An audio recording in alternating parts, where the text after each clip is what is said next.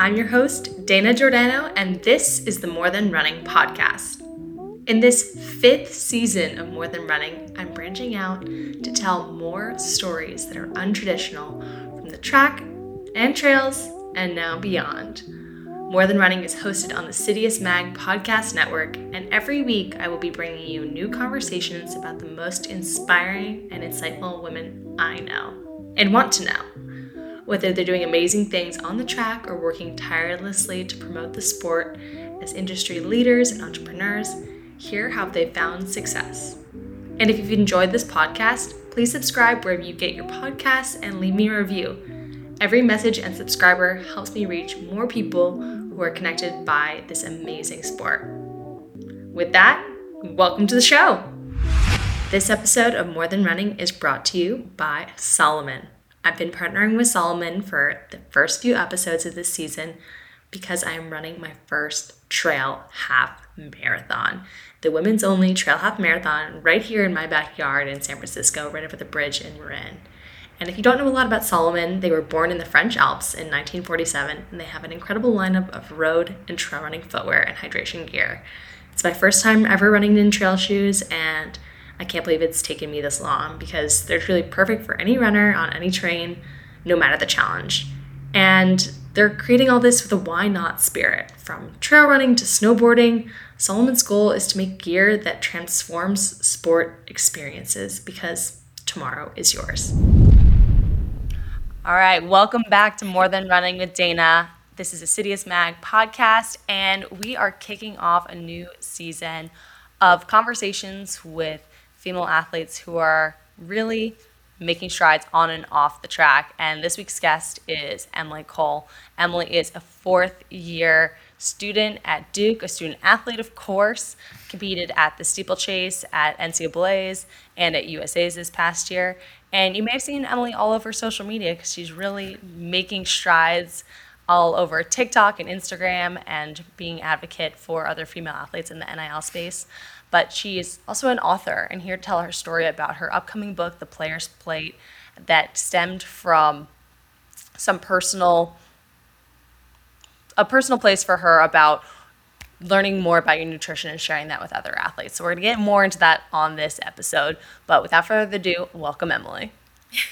Thank you so much for having me, Dana. I'm so excited to be on the show. And that was a great intro, by the way. Thank you. I was like, I got to get it all in. You were too multifaceted for me to miss something. But let's start about where are you right now? Like, are you you're probably not in a dorm because you're a senior. You're probably on an off-campus house somewhere.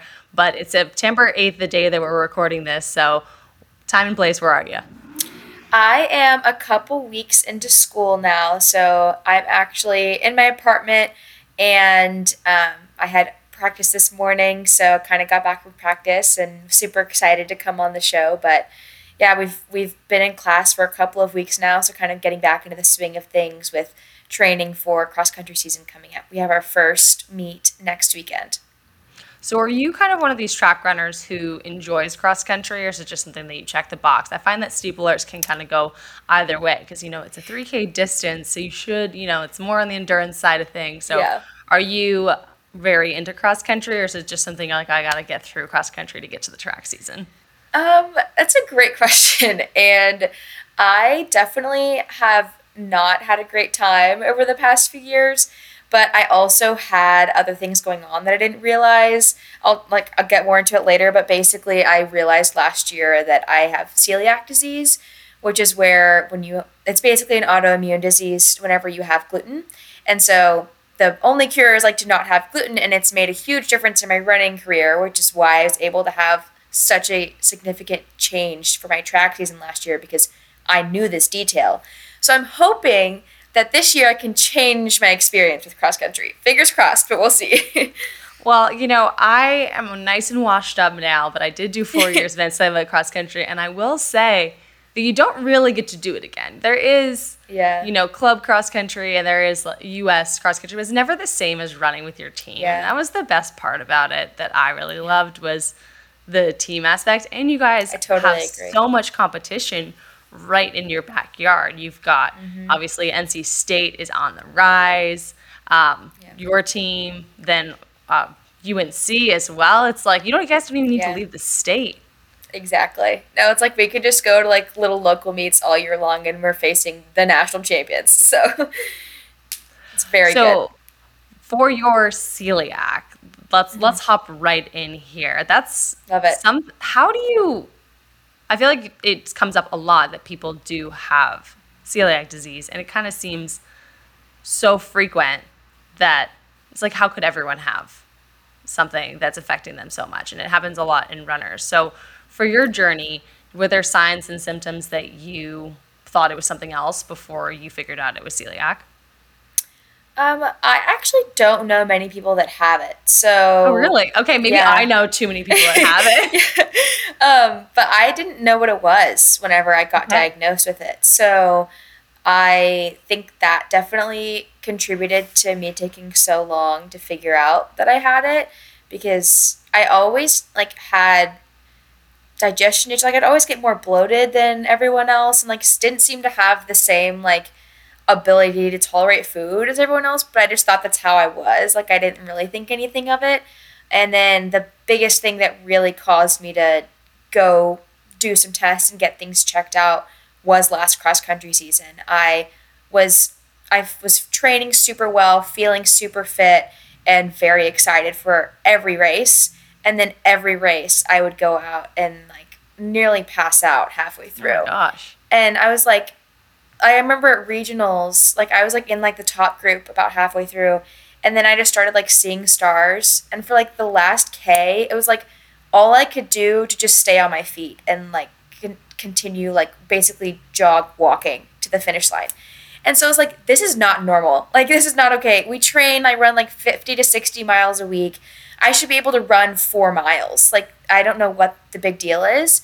And so I came back and I'm super grateful to have such a supportive team here at Duke. I was like, can y'all please help me? I'd like to do some tests, do something.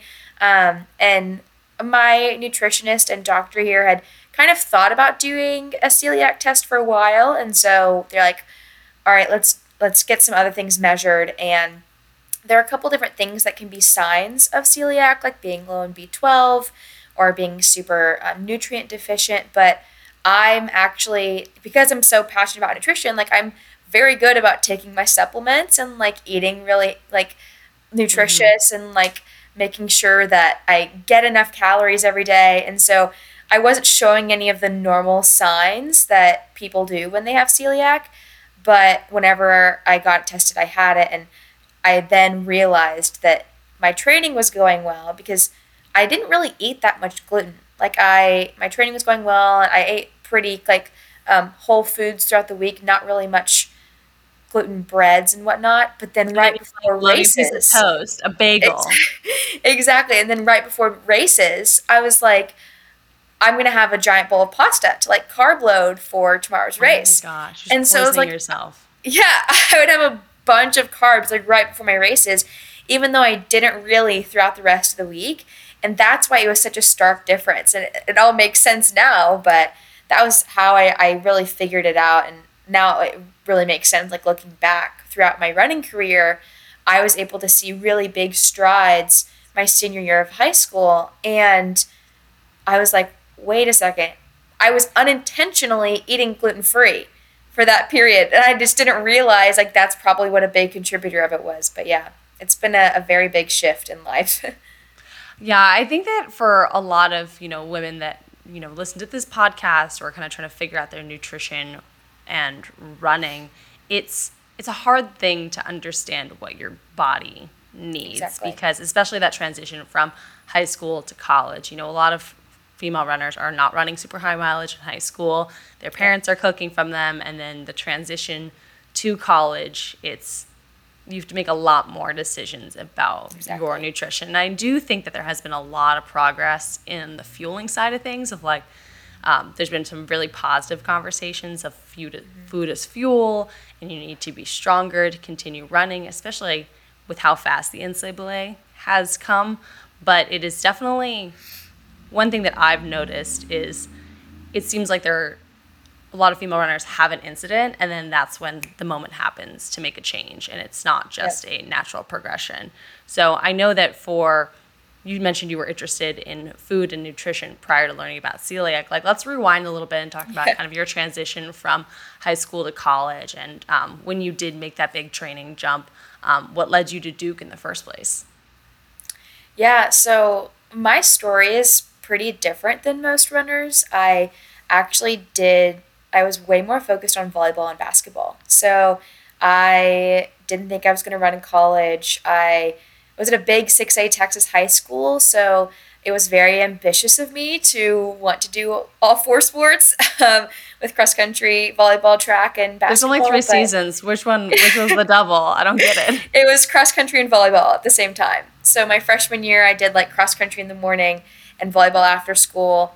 And then my sophomore year, I actually quit cross country because I hated it. And I loved volleyball. I literally just did cross country to stay in shape for track. And because my coach was super awesome and he was very adamant about recruiting me and asking me to come out there with everyone. That's such a Texas thing to have morning practice. Like, no one else does that. Yeah. And going to the 5 a.m. practices because it's so hot after school. But yeah, so then my junior year was the first year that I didn't do club sports. I had been doing club volleyball and basketball too. And so I was basically running around all the time, super busy, which is, I think, what has helped me be able to handle so many things on my plate now, because I've been doing it, for 8 years now, and just kind of figuring out how to make things fit into the time that you allow them. But anyways, my senior year, I decided I wanted to focus on running. And that kind of was inspired by my regional race my junior year in high school when I wanted to break 5 in the mile. My PR was 5:11. And I was on pace for 3 laps. And the last lap, I just blew up and ran a 5:17. And I was okay, I want to break 5 next year. So I was I had nothing really on the line because I wasn't planning on playing college sports. And so that summer, I got more into nutrition and was focusing on running for the first time. I was wow, you don't have to feel terrible from volleyball practice the night before. You can actually feel recovered running in the morning. I kind of feel like those two sports go super poorly with each other. Yeah. It's the vert, I can only imagine your Achilles was just stretched and fried and you had just exhaustion. Yeah, it was definitely interesting. But I didn't do a lot of mileage, so that definitely helped. But that senior year, I definitely got more into nutrition, and I was fascinated by how much better it made me feel running, just feeling well. Because I am very grateful that I never had a household that was my parents were never controlling what I ate at all. And that kind of goes another direction too of I could literally eat whatever I wanted. So I would just have sugary cereals and all of the treats all the time and didn't know anything about nutrition.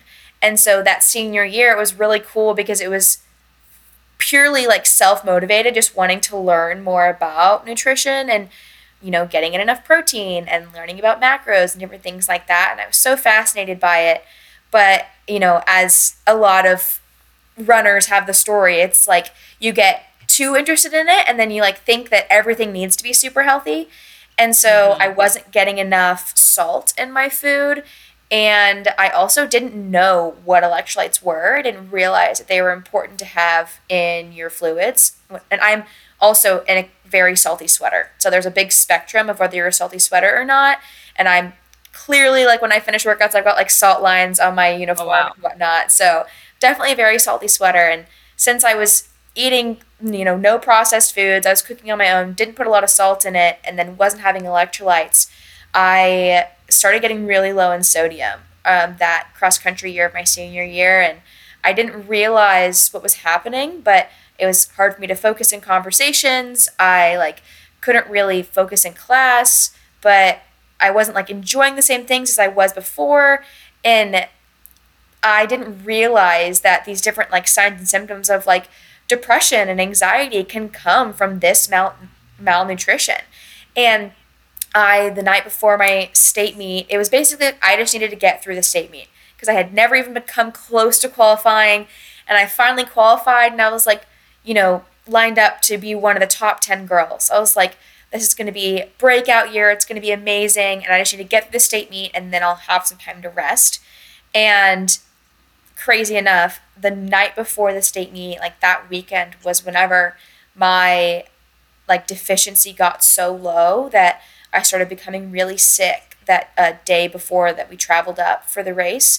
And we thought that I had just eaten something bad for lunch, but it's funny how the body works. It makes literally no sense. I had gotten so low in sodium that like my body's response was I got sick and I was throwing up, but that made me even more low in sodium. So that night, I basically went to sleep in the hotel room, and my coach came in to check on me like an hour later because it was like 7 p.m. I was not doing. He came with my teammate and like shook my shoulder, and it looked like I had a seizure. So he knew obviously something was really wrong, and they called the ambulance and called my parents to come back and rode with the medics to the hospital. And I was essentially so low in sodium. For anyone listening who like knows medical terms, my levels were 121. But I basically went into a self-induced coma for 2 days, and the reason why it took so long is because when you get to the hospital, they can raise the sodium levels in your bloodstream, but they have to do it very slowly because, as most people probably know, when you have a lot of sodium, you swell. But that can make your brain swell, which can be extremely dangerous. If your brain swells too much, that can be just as dangerous. So this is horrifying. Yeah, it was very, very big, like, wake-up call, especially just being, like, a senior in high school and, like, not ever having any health issues before. Like, I'd never been to the hospital, and I was just, like, it was, I went from 0 to 100. If my coach hadn't come in to check on me that night, like, I wouldn't have made it through the night. And it's really scary thinking about that, and my parents don't like whenever I say that. No, I mean, it's true, though. It's like you were doing, quote unquote, all the right things as well. Like, you were paying attention to your health probably more than a typical high school student was, because you wanted to be better at your sport. So it's like a betrayal too of like that focus like coming back at you, that it's like you have to reset everything, like what you've learned to that point. Exactly. And I think that's kind of the danger of people trying to like teach themselves sports nutrition, is that you can get into those places, and the danger of not speaking with a professional like a registered dietitian. This is, so to kind of finish that story, they raised my sodium levels over those couple of days, and that was definitely a wake-up call for me. Like you're saying, is like I was, to the outside person, I was doing everything right, like picture perfect, and I was running well, and I like looked super fit, and people were like, oh, like she's doing everything right.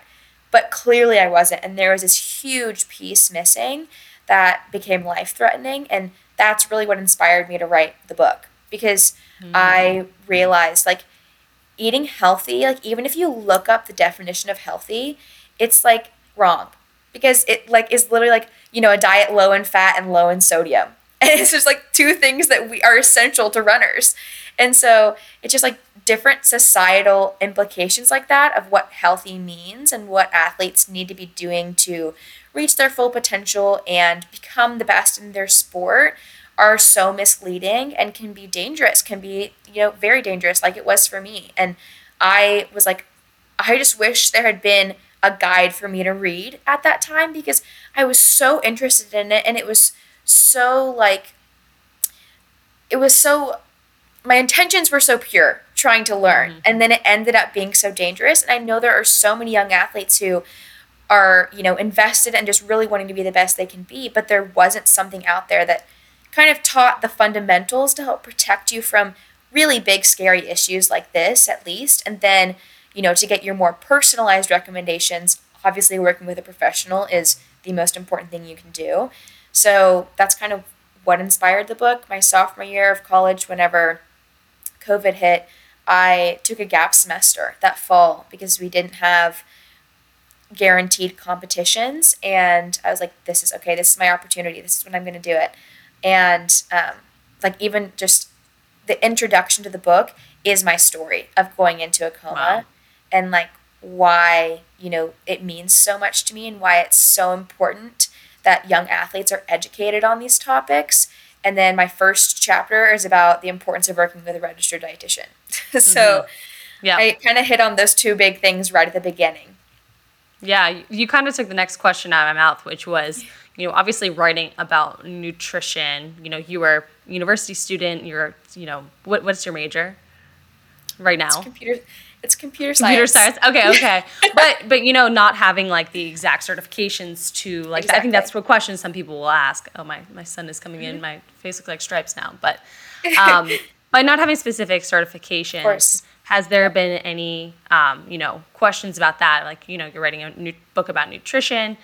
You are not currently a registered dietitian. Did you partner with any registered dietitians to create this book? Because I think that there's runners especially, it's like I feel as if I'm a physical therapist too. Like I've been to enough physical therapists. I know the exercise. I'm like, I'm a physical therapist. I'm a strength trainer. I'm a coach. I'm actually certified in none of those things. Yeah. So could you talk about the process of making sure, because I know you mentioned like you worked like about, you understand the importance of working with a registered dietitian and working with professionals. So how did you ensure like that validity throughout the recommendations you're supplying in the book? Absolutely. So that was something from the very beginning that I wanted to make sure that I made crystal clear that it wasn't like me just saying my thoughts throughout the whole book. And I am very grateful to Rebecca Youngs. She is a registered dietitian. She is also a clinical dietitian, and she clinical and sport. And she has been absolutely amazing. She like read through the entire manuscript and gave me recommendations, like added little things here and there, made sure that I had like different statements that were like, clarifying, being like, make sure that you don't start any supplements or things like that without talking to a professional, making sure that everything was kind of up to par to, the professional standards.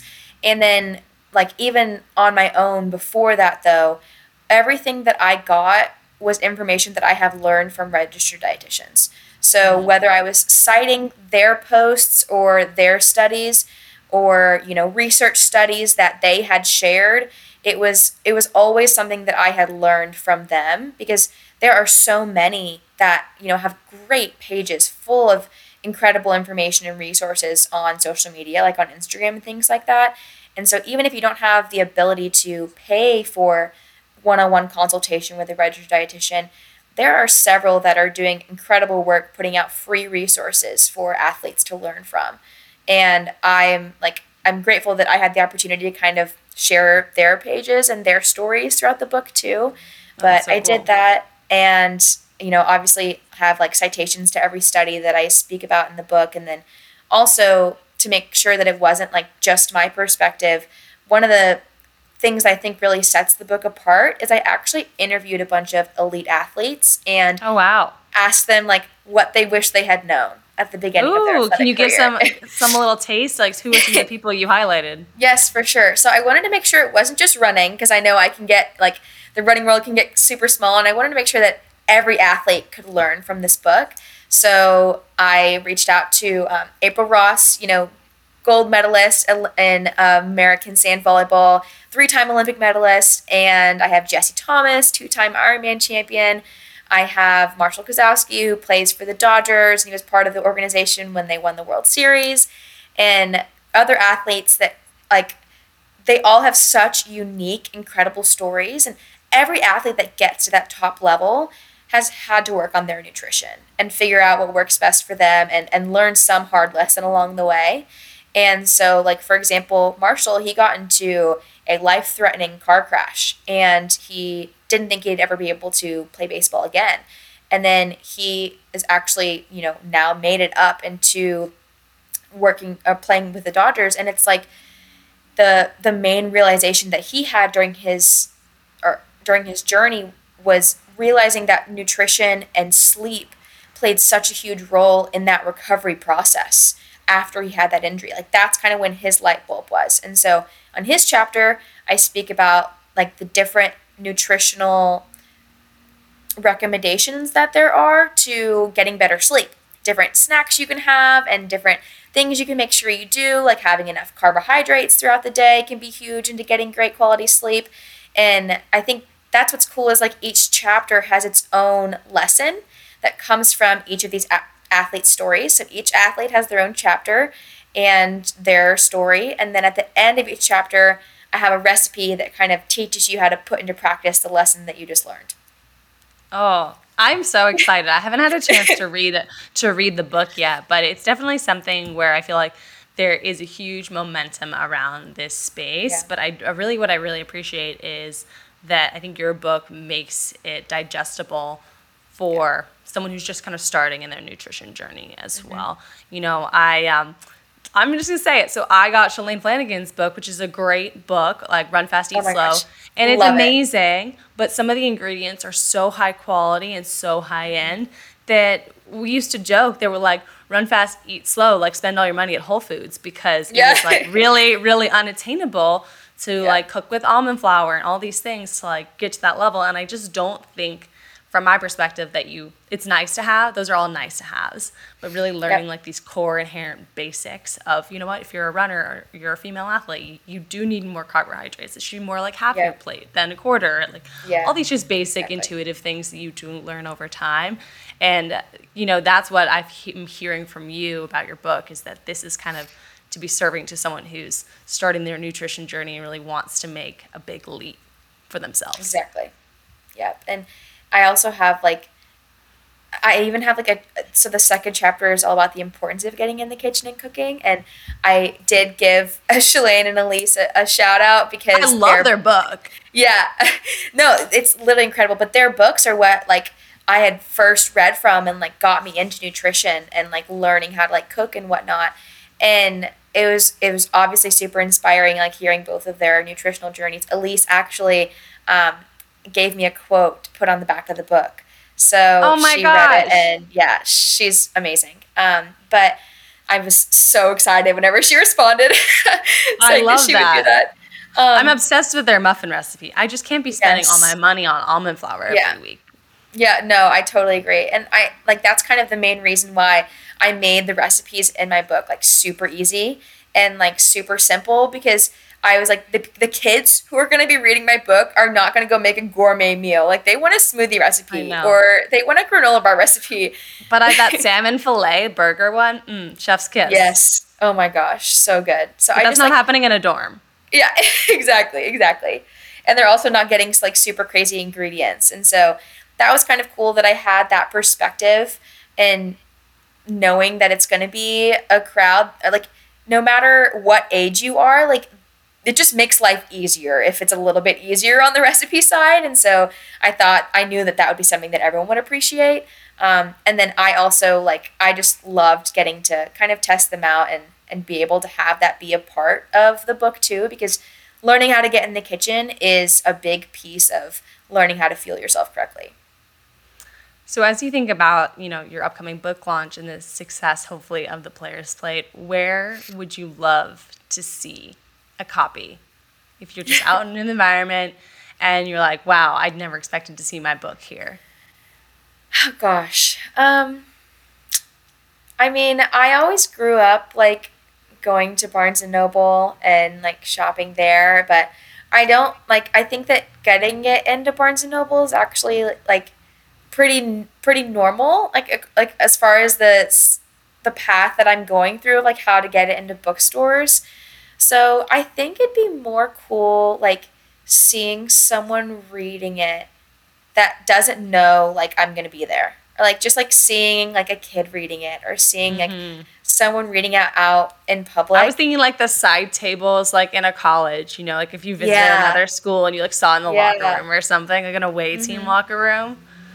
Yeah, no, that's definitely it. Because I just, even I posted, so I've, been sharing my whole journey of, publishing the book on Instagram and TikTok, but mainly Instagram because it just allows you to speak a little bit more about everything.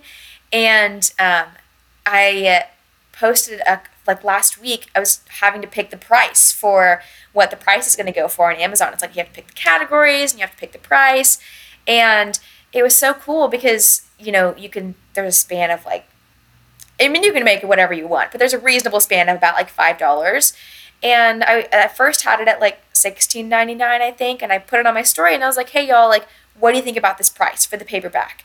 And be honest with me, tell me exactly what you think. I want to make sure that it's something that you all think is a reasonable value. And I had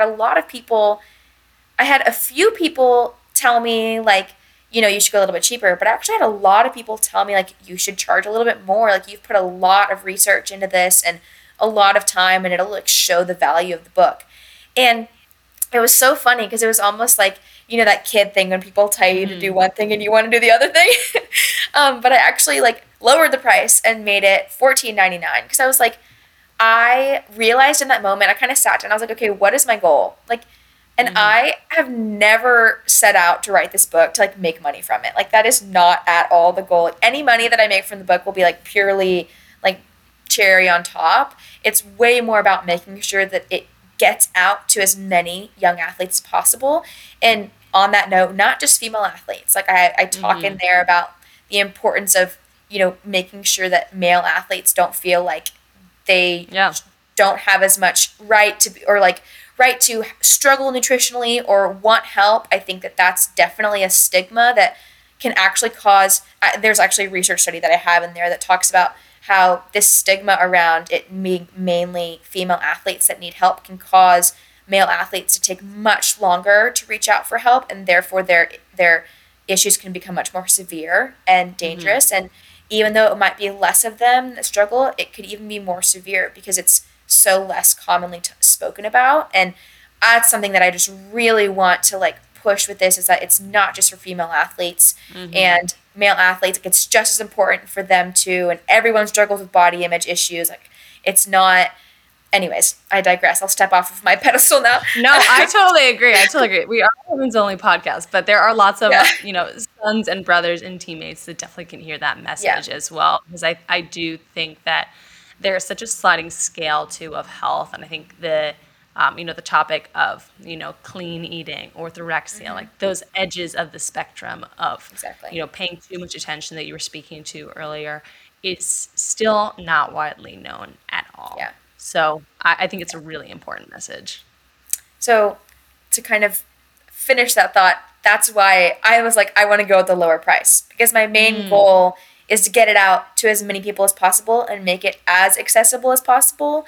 So I was like, that was just cool that I kind of got to share that decision and like part of the journey with all my followers on Instagram. And that's really cool. Get that feedback. It's like building in public. Have you heard of that phrase? Building in public? Like, that's what you're doing. I actually haven't, but I love it. That's awesome. Oh, it's a very entrepreneurial thing. Probably more so LinkedIn than the platforms you're on. But it's all about, people will ask those type of questions of like, what do you think of this? And they'll have 2 cover options and, Yep, I did that too. I think that's so fun and such a unique idea. You're giving me the perfect opportunity to transition into a little more conversation on social media, which we had to touch on because you've really leaned into social media, both over on Instagram and on TikTok. That's where I first saw you, was on TikTok more so. And you've really taken advantage of a lot of the NIL opportunities, which is the name, image, likeness. So I am personally disappointed that NIL didn't happen when I was in school, because it just seems like such a blast and a great time. And even yesterday I saw that you were named to Meta's Empower 2.0 group of 30 female athletes that they're partnering with you guys with Facebook and Instagram. So congratulations on that. Thank you so much. How do you have the time? That is the question. You're writing a book.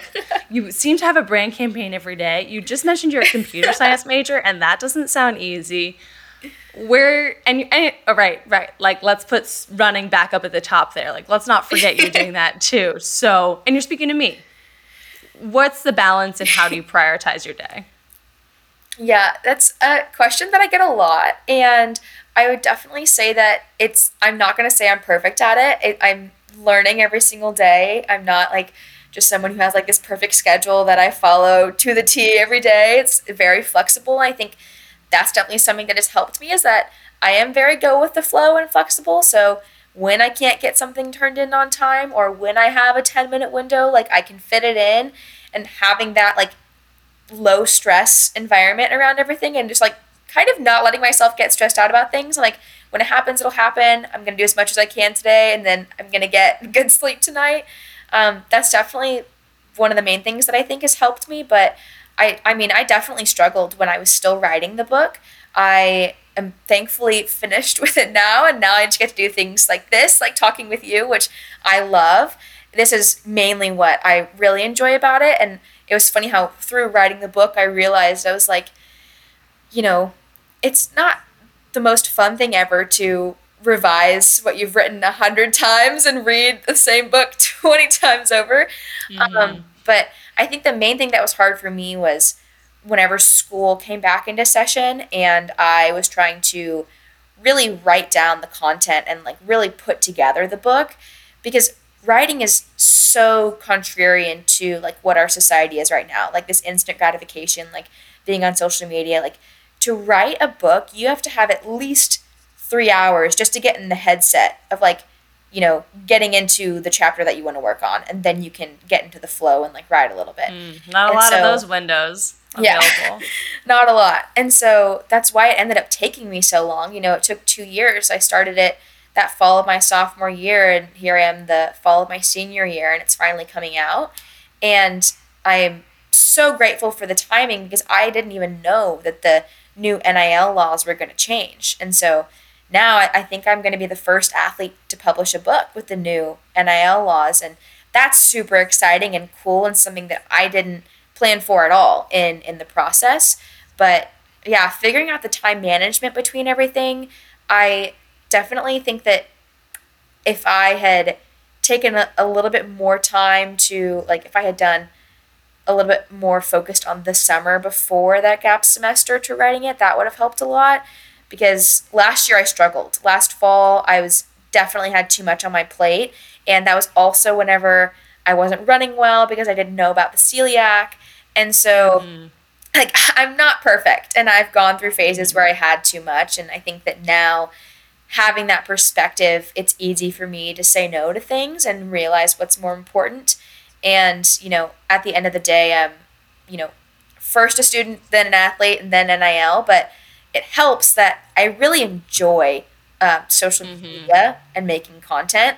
And so that's kind of like my reprieve from my work from the day. Like I love putting videos together and sharing my story. And I was actually speaking with Emma Abrahamson. I was on the Combos Over Cold Brew podcast. Oh, there you go. And I love Emma. She's been on this podcast. She's awesome. And it was funny because we were both relating about how we are just a particular type of people that really enjoy sharing our stories over social media. And it's kind of like journaling, like it's kind of like it helps you process what you've gone through that day. And so it definitely helps me, and like I'm benefiting from it, and then other people can benefit from it too. But that's something that I think has really helped me be able to do so much with it and stay so consistent with posting every day, because I love it, and I love seeing the reward that comes from it and the people that I get to influence through it as well. So you have a team, right? Like a large team of athletes at Duke. Yep. Are there athletes that are coming to you for advice about NIL opportunities? Have you seen this comes less naturally to some people? Because I feel the same way as you. It's always come really naturally to me. I like posting. I enjoy sharing my story. I think it feels authentic because I enjoy it. It doesn't feel forced. Yeah. But there is this interesting shift of, the opportunities going towards the people who are, good at it or consistent with social media. Have you been involved, starting with your team, and maybe, I know you went to NIL Summit this summer, but sharing what you've learned to kind of larger groups? Because it seems like you're a person that likes to help others inherently. So have you been kind of sharing what you've learned within the NIL space and what you've been building and creating as a student athlete to your teammates? Yeah, I definitely have. I've had several teammates kind of reach out, and I love just kind of meeting with them one-on-one. Be like, yeah, let's go grab lunch. And then let them ask me like literally any questions that they want. Like I don't hold anything back. And if people want to know like even the specifics of like how much I'm making per post, things like that, I think it's super important that people have more open conversations around that, because there are so many athletes that don't know their worth and are accepting deals that are much less than what other athletes are. And the brands don't really know what the standard is because everything is so new. And so the only way that you can really know like what other athletes are getting is if these other athletes are open about it and willing to share that with you. So I'm open with that. And then I'm also, there's going to be I'm helping a few other Duke students, and I are going to be starting a group actually that kind of promotes like building a brand and social media. And so that's definitely kind of the biggest way that I'm going to be sharing what I've learned and helping other people build that. We've got a couple of classes here at Duke that, are to help people build audiences and learn how to like share their story. But I definitely think that it comes easier to some people, like you were saying. And for those that it's harder to, the biggest thing that I love to talk about is there's kind of like that cringe moment at the beginning where you're posting a lot and no one's like responding, no one's viewing it, and like you feel like everyone's like, oh my gosh, why is she trying so hard, blah blah blah blah. And that happens to literally everyone when they first start out. Like you just have to remind yourself that everyone had to start from 0 followers at one point, and it's the people who are able to kind of like ignore that phase and push through it until something ends up going bigger or they figure out what works for them. Those are the ones who end up being able to really build a strong presence and brand through their pages. And you don't even have to be a collegiate student athlete. There are high school student athletes that are building really big audiences right now. And I think this age of social media is really changing our society and providing these opportunities if you're someone that's willing to put in the work, because it's definitely a lot of work. And like you don't even have to be super vulnerable if you want to make your page more educational rather than your personal story. You can definitely do things to make sure that what you're putting out is something you're comfortable with and you're never doing something that you don't enjoy. Have you ever taken one of those classes? I think it would be, it's been a long time since I've been in a college course, but how could a college course possibly be, explaining how to create your brand on social media platforms that are changing their algorithm every day? I think there's obviously fundamentals, but it's like you probably could teach that class. Yeah, I don't know. I haven't taken one, so I couldn't say exactly what it is, but I think it can be helpful also just to get force people to think about it and get started. Some people might need that little push. They might need that hour set aside each week to make some content because they don't get home and be like, oh man, I want to, throw a video together, because it's, takes some effort, and sometimes you have to change your clothes, or sometimes I'm like, oh, I should really put on makeup for this, although not all the time. But it definitely there are little inconveniences here and there, but if you can make it something that you enjoy, it's really fun. And I'm so grateful for all the opportunities that I've been able to have through it, and for the platform that it's allowed me to have. So looking forward, you're in your 4th year. Are you going to be doing a 5th year at Duke? Do you have that eligibility remaining? I do have eligibility. I don't have any commitments anywhere, but I would love to continue running next year. We'll see how it goes. I also obviously am focusing on steeple, so I'm excited for this track season. But yeah, I have another year of eligibility because of COVID and that gap semester that I took. So I've got all 3 seasons, which is exciting. Is running professionally something that intrigues you, or are you kind of just going to see how this year goes and then when you go from there? Because obviously, competing at USA Championships, you're witnessing what the next level is, having worlds on U.S. soil. And steeple has become such a interesting dynamic event in the U.S. especially. Is that something that interests you? Is that a goal to go pro? It definitely is. It's been a goal since high school, and that's kind of one of my things that I let people say this all the time. There's having crazy dreams and not letting anyone else tell you not to have them. But it was definitely funny how I have wanted to do pro running ever since that senior year when I really fell in love with running, because I'm so new to it. And so everything's still exciting, and it's most people are kind of nearing their end if they've been running since elementary school, and I feel like I'm just getting started and just really tapping into my potential. So that's been something that I've always wanted to do, but the past couple of years I hadn't run anything super crazy at Duke that really would have allowed me that opportunity, and it took there were a lot of hard times, and it was those 2 years. It's not like it just flew by. You have to go through those hard races, and I had to go through that hard process of figuring out that I had celiac, and obviously it all ended up paying off. And I'm not going to be naive and say that everyone has a fairy tale ending. It is hard. Running is hard, but whenever you put in hard work, I always had that big goal in the back of my mind. And I'll tell a little story actually that is actually part of the conclusion to my book. Ooh, we're getting a But total sneak peek here. my senior year of high school, I had done a couple of steeples in high school, so I ended up running that year at like New Balance Nationals for it, and it wasn't like anything I'd done super seriously. I didn't even have a water jump to practice on, but I enjoyed it because it was a little more versatile. I could use my skills from volleyball and basketball, and I'm taller. I'm like 5'9", so it played to my advantages. And I knew that steeple was something that would provide more opportunity if it was something that I could, really hone in on and focus on in college. And so that senior year of high school, I actually changed all my passwords to 0948 because the Olympic trials qualifying standard was a 948. And I have had my password for that all of college, and nobody knew that. And my freshman year, we didn't have a track season because of COVID, so I had no clue how crazy that dream was because we had only run 2K steeples in high school, and in college it's a 3K. So sophomore year, my best time was a 10:25, and it was like 30 seconds is a big jump. So it was like definitely 40 seconds actually.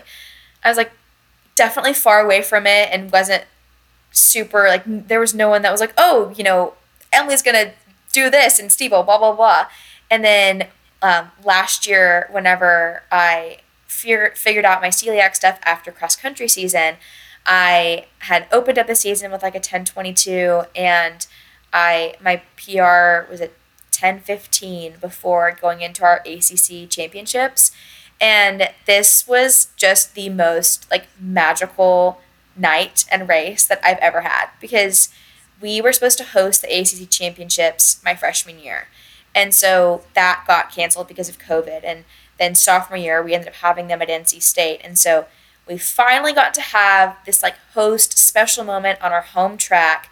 And I just lined up for this race and just kind of felt like everything had finally come together. And I was like exactly where I needed to be. And I had learned so much by that point. And I ran that race, and I was there was one girl who was kind of out in front of the rest of us in this group. And then the last couple of laps, I like started closing in on her, and everyone started getting so excited. And it was so funny. I ended up getting second. I got runner up, but it was just so cool because it was our home track and everyone was just screaming and the energy was great. But I ran a 9:48 that night. And so it was like super magical. Like it was like a 30-second PR, and what I had the exact number that I had my password for the past 4 years. Like I was like, it's fate. That's literally like a poem. And so after that, I was like, this did not just happen. And I also broke the school record that night. And that's the time that qualified me for USA's. So it was like, when people like talk about having those like breakthrough moments, I was like, dang, like I don't know if I'm ever gonna have one of those. And then I like finally got to have it that night, and I couldn't describe how special it was. Did you get the flow state? Were you like, oh yeah, you ever got that? Were you like almost? For me, it happens when you kind of almost envision yourself running. Yeah, you're like floating above yourself running, and it's like happening to for you. Sure. I didn't feel pain in those last 2 laps of the steeple, which is so not right for the steeple because it's such a painful race.